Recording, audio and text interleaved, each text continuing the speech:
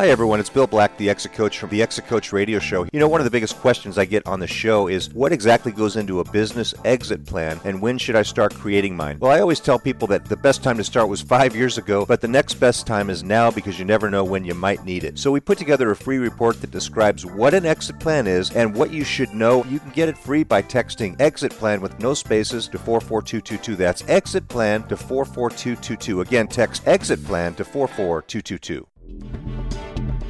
Welcome to the Exit Coach Radio Show, the show for baby boomer business owners who are looking for cutting-edge information as they plan their 3 to 10-year business succession and exit. Every week, we interview top professional advisors for their best tips, strategies, and precautions so you can be well-planned. And don't miss our 1-minute Exit Coach tip of the day on exitcoachradio.com. And now, here's your host, the Exit Coach, Bill Black. Well, hey, everyone. Thanks so much for joining me today. It's a pleasure to have you. And we've got some interesting information for you today. I think you're really going to enjoy this. You might want to grab a pen and a pad of paper and sit back and take some notes. My first guest today is Gene Hino, who's been with us before from Gene Hino Incorporated. And Gene is an insurance broker, and he works in the field of health insurance, which, as we all know, is not only a sizable portion of our business budget, but it's also ever-changing. And there are more changes coming up, and we're going to talk about that. So let's get right into it with Gene. We're going to talk about health insurance. What changes do you need to be aware of? Gene, welcome back. Thanks for joining me once again on the show here. Well, thank you, Bill. Pleasure to join you, and more than happy to assist. And there, as you said, let's get right into it. So, yes, there's certainly continued changes in health insurance, as there have been every year for gosh, I forget how many years. But one of the changes that's happening is that there's not going to be a penalty for not having health insurance starting January 1st, 2019. Now, obviously, most people recognize they still need health coverage, but that is one of the changes that, frankly, hasn't been all that well publicized. Yeah, I had not heard of that, Gene. So this is one of the things that came in with Obamacare that was intended to incentivize or basically force people to either take health insurance or pay some kind of a tax or penalty, if you will, for not taking it. So did this just come about recently? Is this a new as we're shifting, as Trump's trying to shift away from Obamacare? Is this one of these changes? Yes, it sure is, Bill. Yeah, it was actually went through as law here a few months ago, and then effective for January 1st, 2019. And of course, most people still realize that, hey, God forbid I'm in the hospital for a week and I've got a $90,000 bill. I need, don't want to pay that out of pocket. So most people recognize that they still need some type of health coverage. But one of the interesting things that's now spawned is some non-ACA compliant plans, and this is kind of interesting because now there's plans for both individuals, families, as well as small groups, and they define small group in California as from 1 to 100 employees, and now some of these non-ACA compliant plans are coming in with rates that might be 40% less than the traditional ACA compliant plans. Now, they're not right for everybody because typically, again, depending on it, especially for individuals, families, it excludes pre-existing conditions. If somebody's on expensive brand medications, it's not right for you. Ongoing medical conditions, pending surgeries, it's not the right product. But for some people, it's got a wonderful PPO network, largest in the country, and it's a viable option for the small groups. There even is some medical underwriting, whereas there's a guaranteed issue with the ACA compliant plans. So again, if obviously the larger the group, you're going to have some high blood pressures, asthma, diabetes, some type of health situations. But for a group that's reasonably healthy, it's a wonderful alternative and a tremendous savings for the business owner. Yeah, I guess we've always been taught that you get what you pay for, and you better know what you're paying for and what it doesn't pay for in health insurance. So, what are some of if there's a 40% rate decrease, we would expect that there would be some kind of surface level limitations to some of those policies. What would we look for, Gene, to see? Would it be like a cap to the number of times you might go to a doctor or a hospital during a year or something like that, or where would the limitations fall? Yeah, absolutely, and that's a great question. And yes, exactly. Depending on the plan, there can be a limit of, say, 5 doctor visits in addition to your annual physical, which is, of course, no deductible, no copay, and et cetera. And so that is one of the limitations. Another limitation, again, depending on the plan, et cetera, might be for a given medical condition, they'd pay up to $500,000 in a given calendar year. But the nice thing about it is that even if, God forbid, somebody develops some type of a health situation, they can have this non-ACA compliant health care plan, but then they can go to a back in open enrollment time once a year back to an ACA plan, guarantee issue, no pre-existing conditions. So depending again on the circumstances, obviously we always ask people do our proper discovery and fact finding. What's their situation? And it's not right for everybody, but we found where some people maybe were paying, say, $525 for a typical ACA plan, but now with a non-ACA plan, it might be $315. So now they've got $200 or so a month, $2,500 a year in savings right up front on the premium. So it can be a viable alternative for many people, and it's not well known. It's not well publicized. Even a lot of the insurance agents, don't work with the plans. But absolutely, there can be nice savings depending on the situation. Now, it's very interesting, and I guess a question that comes to my mind is, will this drive employers to limit the plan that they pay for? In other words, if they were paying for, what was it before? There was like the gold plan and the silver plan, the standardized plans under Affordable Care Act, as opposed, and the employer would say, well, we'll pay 100% for the silver plan. If you want the gold plan, you need to pay for the difference yourself. Will this, do you think, spawn a trend of employers saying, we'll pay for these non-compliant plans because they're 40% cheaper, because that's the basic coverage you can get, and if you want more, then you've got to pay for it, because employers are under the gun under rising wages and workers' comp rates and all kinds of other costs. So employers are getting squeezed pretty hard too. So what do you think? Well, yeah, it's this is an evolving area, and some of the answers we frankly don't know. But yes, you're right. I mean, with the typical for a small business, typically then you have a choice of your platinum, gold, silver, bronze plans, and what do you pay for? Do you pay 50% of a given plan, 80%, 100% of a given plan, and then people can either take a plan with better benefits, lower benefits, etc., depending on their situation, or perhaps take a less expensive plan for dependents. But with the non-ACA compliant plans, well, now all of a sudden, if your rates are going to be whatever the numbers are, it comes out to 20, 30, 40% in savings. Well, now sometimes the employer can say, oh gosh, maybe we can pay 80 or 100% of the cost of the plan, where before it was less generous benefits, or perhaps they didn't even offer a group health plan. Yeah, one way or the other. I mean, employers are always trying to save money in this area, but yet provide some kind of coverage in most cases. Now, one other thing I noticed is that it used to be you had to have 2 employees to be part of a group health plan, and it looks like now it's in many cases it's down to 1, as you mentioned earlier. What happened there? Well, that's a good question, and for practically for many people, it's 2 to 100 is a good way to think of it.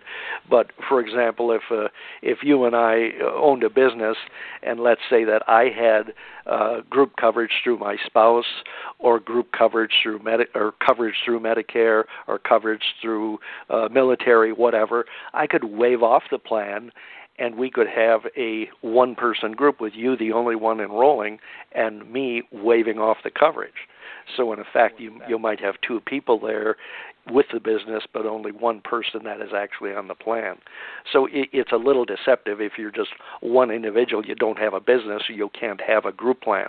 So there does have to be a true business relationship there. Typically, the most traditional ACA plans, you do need to have W-2 employees, the usual deductions for, workers' comp and state, federal taxes, etc. But now with some of the non-ACA plans, we can even include 1099 employees, 1099 contractors, if you will, that aren't, true employees by the definition. So it's a fast evolving area, and these plans, it does look like they're going to be available nationally. But obviously, I work, primarily in California, although I'm licensed in Nevada, Arizona, some adjacent states.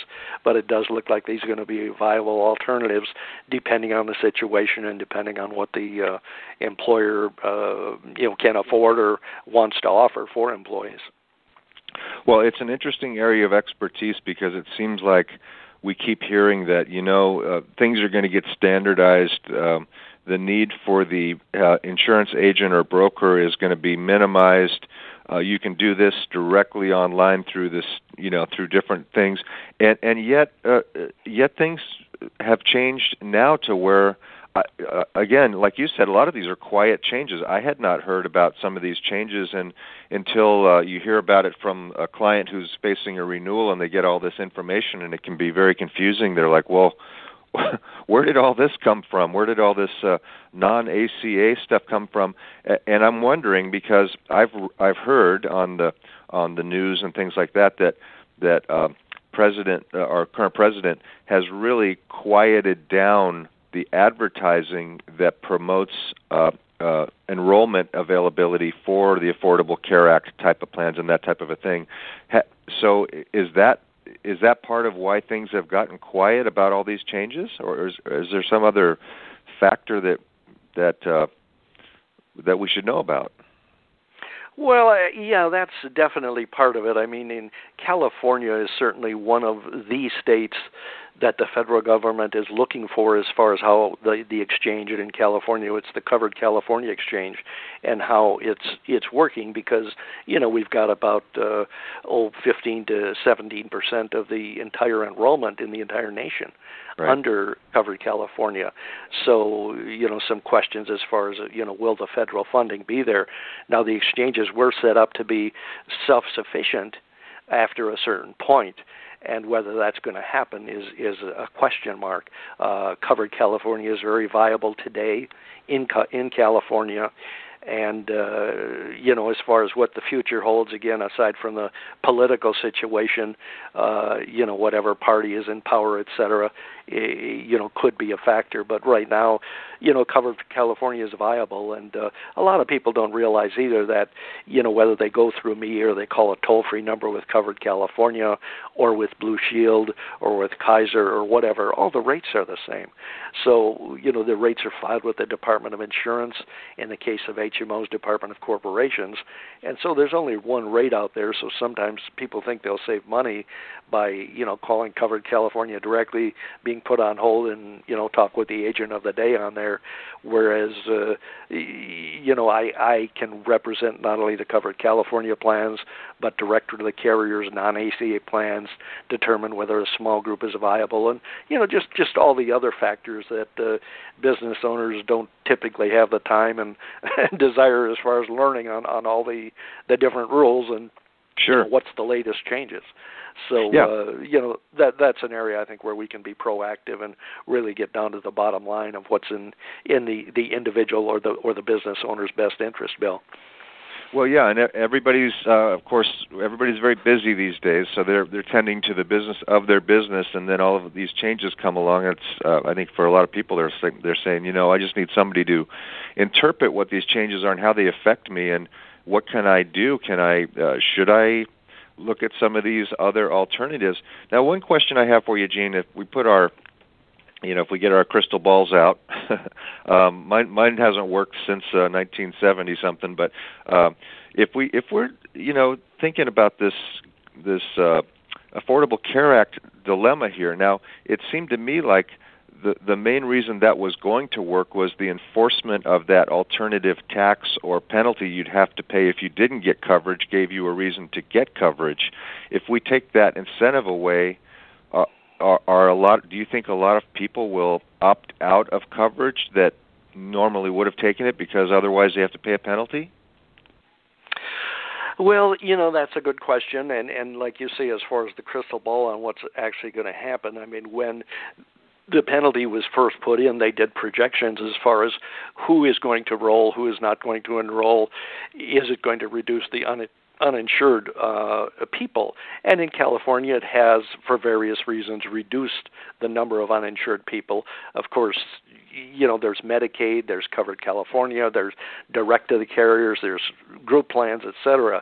And one of the areas where the projections were quite off was that the younger people from 20 to 30, 20 to 40 still tended to not enroll into a plan, and many of them said, hey, I'm young, I'm healthy, I'm not going to contribute, I don't have 200, 300, 400, whatever the number is per month to contribute. So a lot of them still didn't enroll, and the amount that enrolled were not as good, but yet the people that were the 50 to 64 age range, they tended to have heavy enrollment, and the uninsured in that age category did reduce dramatically, but those were the people that tended to have more claims, more health problems, and as a result, now the premiums we're seeing, and with Covered California, the average premium increase looks like it's going to be another 11% coming here January 1st, and then open enrollment for all of the individual family plans start on Monday, October 15th through December 15th for a January 1st effective date. So yes, absolutely. I mean, the projections have been a bit off, and certainly some people will now choose not to have health insurance because of not having a penalty. But yet, most people still realize, hey, I need to do something. I need to have some type of coverage. And therefore, what's best for them? And that's where we just help people get the best value depending on what their situation is. Right. The only, again, back to the crystal ball, the only problem with that is if you don't have those healthy premiums coming in, those users that pay but don't use, then the people that are enrolled are going to see probably higher and higher rate increases. So that's where these non compliant plans come into play, and again, that's something that I think if you're a business owner and you're starting to plan your budget for next year, you probably ought to be talking to somebody sooner rather than later about what your new options are, Gene, and that's where you come in. When you first talk to people, how far in advance of most group insurance have like a renewal date, right? Like an anniversary date, at which point they're free to that most of them would make that decision to renew or change their plan, right? Yeah, exactly. And for the groups of 1 to 100, now the carriers must get the new rates out to the group 60 days or more ahead of time. So anybody with a December 1st effective date or anniversary date has already gotten their renewal rates, and then the January renewal rates are going to be sent out here within, sometime this month between now and October 31st for the January 1st effective date. And so, typically, the business owner gets the information 60, 70 days ahead of time, And then obviously you want to start addressing this well ahead of time, because depending on what the situation is, what doctors you want, what hospitals you want, you're going through underwriting, filling out paperwork, whether you do it online or with actual paper, it all takes a bit of time. And then, we have to do what's best for the business owner, and then that has to be communicated through the employees through enrollment meetings or however the owner chooses to do it. So there's always, allowing enough time. We can do a plan on the last day of the month for, the first of the month effective date, but practically then you're not going to get your ID cards until the plan's been enforced for 3 weeks or whatever. And so, you want to do it ahead of time if that's possible. So here's the deal, listeners. When you're thinking group health, GH, think of Gene Heino, GH. Gene Heino is an expert in this field and can help you interpret what you might be looking at, and maybe you put it off to the side to think about it later. You should pull that back out and give Gene a call and start thinking about it now. Gene, what's the best number for our listeners to reach you at?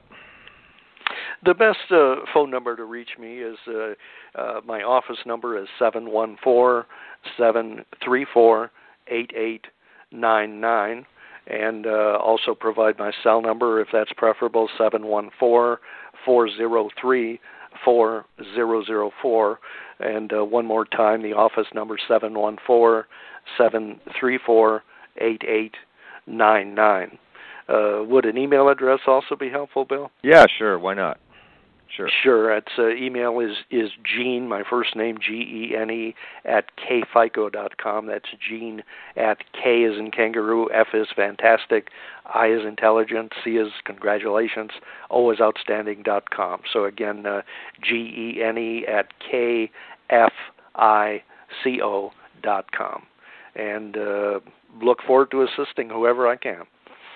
Thank you, Gene. It's amazing how much we can learn from you in just 20 minutes, and we really appreciate you coming on once again to share this information and update our listeners. So I'll see you again sometime soon, and thanks so much for coming on today. Great, Bill. Thank you. Really enjoyed it once again. Have a great day.